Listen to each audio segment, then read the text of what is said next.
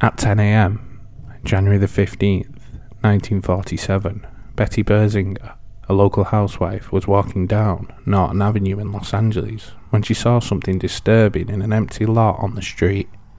When she first saw the corpse, Berzinger said that the body was so white that at first she assumed it was a mannequin. But when she realised that what she was actually looking at was a severed corpse, she ran to contact the authorities.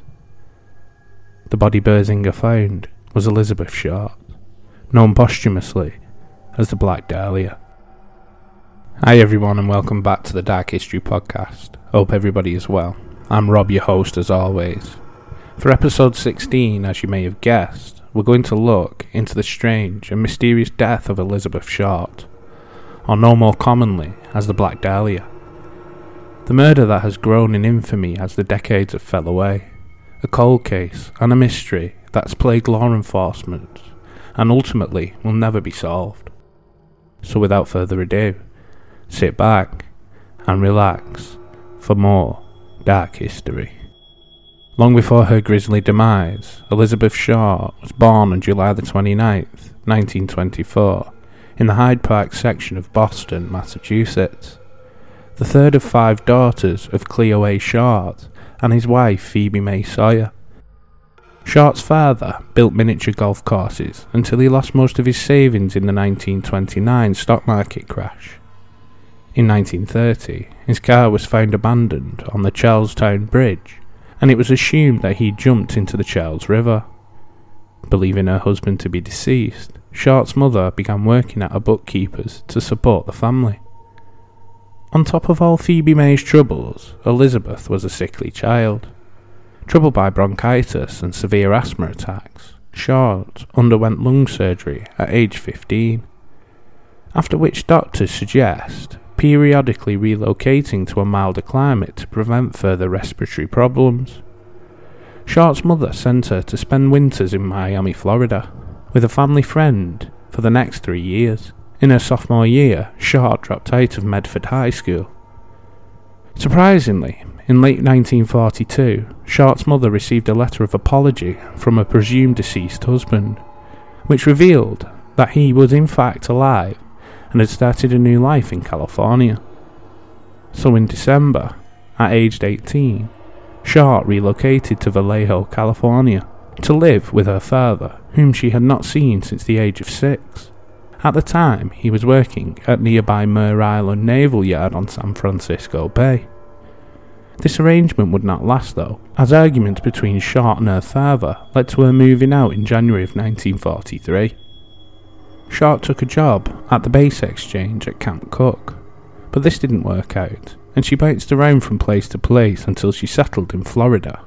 While in Florida, Short met Major Matthew Michael Gordon Jr., a decorated Army Air Force officer of the 2nd Air Commando Group, who was training for deployment in the Southeast Asian theatre of World War II. Short later told friends that Gordon had written to propose marriage while he was recovering from injury from a plane crash in India, which she accepted. Unfortunately, their love story was cut short, as Gordon died in a second crash on August the 10th, 1945. Less than a week before the end of the war.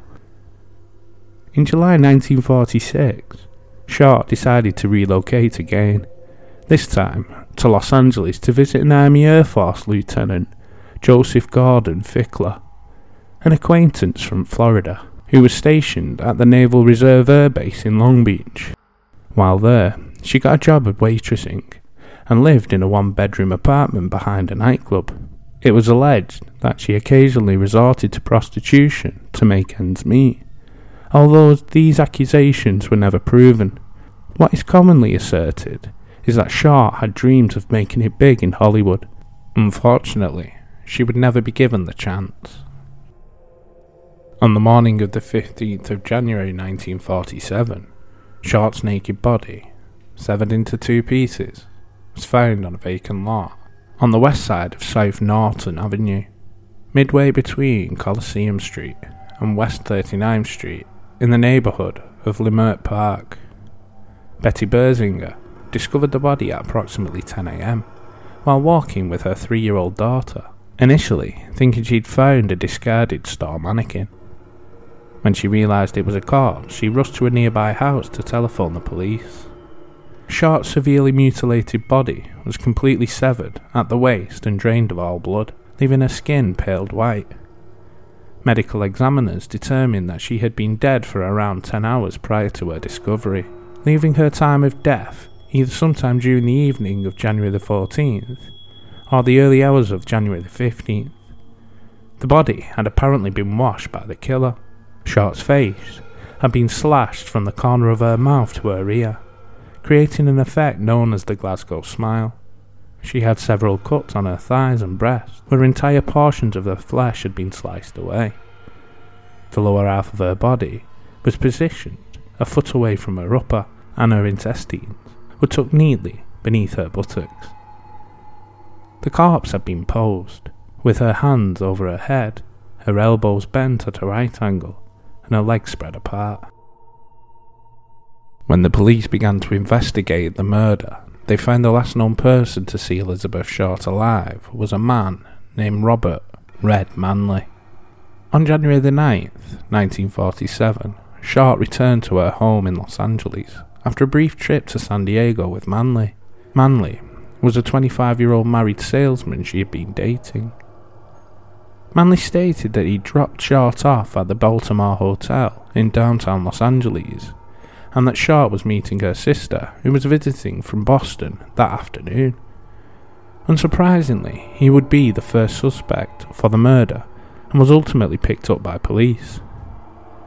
Manley, who had been discharged from the army and was described as mentally unstable due to several nervous breakdowns, was questioned by police, but in the end he was let go due to a solid alibi and the passing of a lie detector test on 2 separate occasions. The real killer, who was still at large, seemingly disliked the fact that someone else was taking credit for his macabre handiwork. On January the 21st, 1947, a person claiming to be Short's killer placed a phone call to the offices of James Richardson, the editor of the Examiner, congratulating Richardson on the newspaper's coverage of the case, and stated that he planned on eventually turning himself in, but not before allowing police to pursue him further. Now, there's something that goes on in the story a bit later on, and you'll find out that this guy is a real tosser. Anyway, additionally, the caller told Richardson to expect some souvenirs of Beth Short in the mail. On January 24th, a suspicious manila envelope was discovered by the US Postal Service. The envelope was addressed to the Los Angeles Examiner and other Los Angeles papers, with individual words that had been cut and pasted from newspaper clippings. A large message on the face of the envelope read, "Here is the Dahlia's belongings. Letters to follow." The envelope contained Short's birth certificate, business cards, photographs, names written on pieces of paper, and an address book with a name, Mark Hansen, embossed on the cover. Hansen was a nightclub owner who let Short occasionally sleep at his house because she was close friends with his girlfriend. He too was one of the last people to talk to Short before her demise and become a suspect in the investigation. Similarly to Elizabeth Short's body, the packet had been carefully cleaned with gasoline, which led police to suspect that the packet had been sent directly by her killer. Despite the efforts to clean the packet though, several partial fingerprints were lifted from the envelope and sent to the Federal Bureau of Investigation for testing. However, the prints were compromised in transit and thus could not be properly analysed. The very same day as the letters were received, the victim's handbag and a shoe were found on the top of a rubbish bin a couple of miles away from where Elizabeth Short's remains were found. There was no identifying items in the purse, but Red Manley recognised the belongings as Short's. This put police's tails up.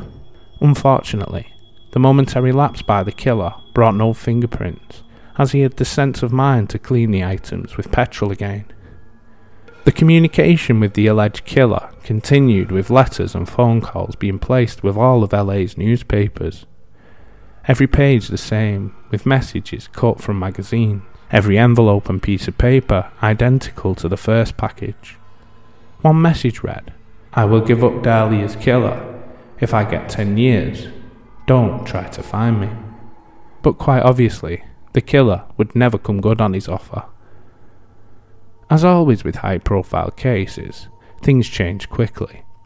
Suddenly, tips and confessions began to pour into the heavily saturated and already murky case. Even more so after City Councilman Lloyd G. Davis posted a $10,000 reward, equivalent to $121,000 today. With this announcement, the police had to sift through thousands of these leads, who were coming in from all walks of life. Decades later, the LAPD still received dozens of confessions, each more crazy than the last. One even saw an apparent suicide on a beach, where police find a pile of clothes at the scene. Inside the shoes was a note which read, "I have waited for the police to capture me for the Black Dahlia killings, but they have not. I'm too much of a coward to turn myself in, so this was the best way out for me." The note wasn't signed, and no bodies washed ashore, so the police dismissed this claim as another grim hoax. The sad truth is, with thousands of man-hours being plunged into the case, the LAPD and the FBI made almost no headway, constantly hindered by false claims and hoaxes. One thread of detail that law enforcement deduced was that the killer had some sort of medical training. With the help from the FBI and their database of medical and dental students, they managed to materialise a few leads, but none of them had enough evidence for arrest. What is quite shocking was how much the media had a field day with the Black Dahlia case. Through the media, the country was enraptured by the murder of Elizabeth Short. As we obviously know, she was posthumously dubbed the Black Dahlia, but where this moniker comes from is largely unknown. Some say the newspapers came up with it. Others say it was a nickname given to Short by her friends. Another is that someone overheard a conversation between police officers calling her that. What is clear is that if the media didn't become so obsessed with the case, Elizabeth Short's murder would probably have been swallowed by obscurity. This hits home when you hear a similarly gruesome murder happen not a month later. On February the 10th, 1947, the murder of Jeanne French in Los Angeles was also considered by the media and detectives as possibly being connected to Short's killing. French's body was discovered in West Los Angeles on Grandview Boulevard, nude and badly beaten. Written on her stomach in lipstick was what appeared to say, "Fuck you, BD," and the letters text below. The Herald Express covered the story heavily and drew comparisons to the Short murder less than a month prior, summarising the initials BD to stand for Black Dahlia. However, the scrawling actually read PD, ostensibly standing for Police Department. What is shocking is the way the media was desperate to milk Short's case for all it's worth. The Los Angeles Examiner, here's why I call him a tosser, proved how low they would stoop for an exclusive. This egregious piece of journalism destroyed any piece of human decency the media had. Soon after Short was identified, the Examiner telephoned Short's mother before she'd learned of her daughter's demise, told her that her daughter had won a beauty contest, and they wanted a little background information on their new winner's early life. It was only after did she find out the heartbreaking truth that her daughter had in fact been murdered. After a few months had passed, the police had 75 suspects whom they deemed good enough for scrutiny. By the time they got to a grand jury, they had close to 200, and yet the only arrests that made it were for obstruction of justice pertaining to false confessions. As you would know before you began listening to this episode, the killer has never been caught, but some people did have strong connections, such as a doctor named Walter Baylor, proposed by the former Times copy editor Larry Hansich. Times publisher Norman Chandler was also a suspect, whose biographer, Donald Wolfe, claims impregnated Short.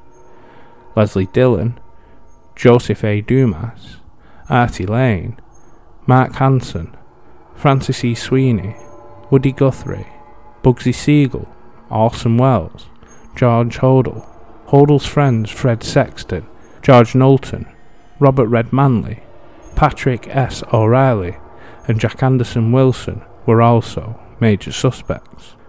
George Hill Holdall, Jr. was a suspect. Like the others, he was never formally charged with the crime. He came to wider attention as a suspect after his death, when he was accused by his son, Los Angeles homicide detective Steve Holdall, of killing Short and committing several additional murders prior to the Dahlia case. He was also a suspect in the death of his secretary, Ruth Spaulding, but was not charged, and was accused of raping his own daughters, but also acquitted. He fled the country several times, and spent from 1950 to 1990 in the Philippines. So that was the story of the Black Dahlia. What fascinates me about this case, like everyone, is not knowing who did it. I mean, this was a really high-profile case, and is legendary nowadays, but yet, we are no closer to solving it than we were 80 years ago. It's baffling that there were so many suspects, but not enough leads, and it drums up images of Jack the Ripper. I mean, my money's on Hansen. He had access to Short's belongings. You knew the killer was cavalier in how he went about goading the police. That's why he gave them the embossed handbook, even though he did give it to her as a gift.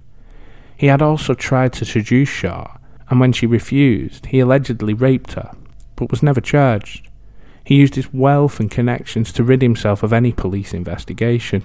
He would also give contradictory statements. Anyway, if you liked the episode, please drop us a 5-star review. If you think your friends and family may like it, then share it with them. Links to TikTok, YouTube, Insta, and the show email are below. If you've been listening for a while and not subscribed, please do it. That way you never miss an episode. So with all that out of the way, please join me for episode 17 and more dark history.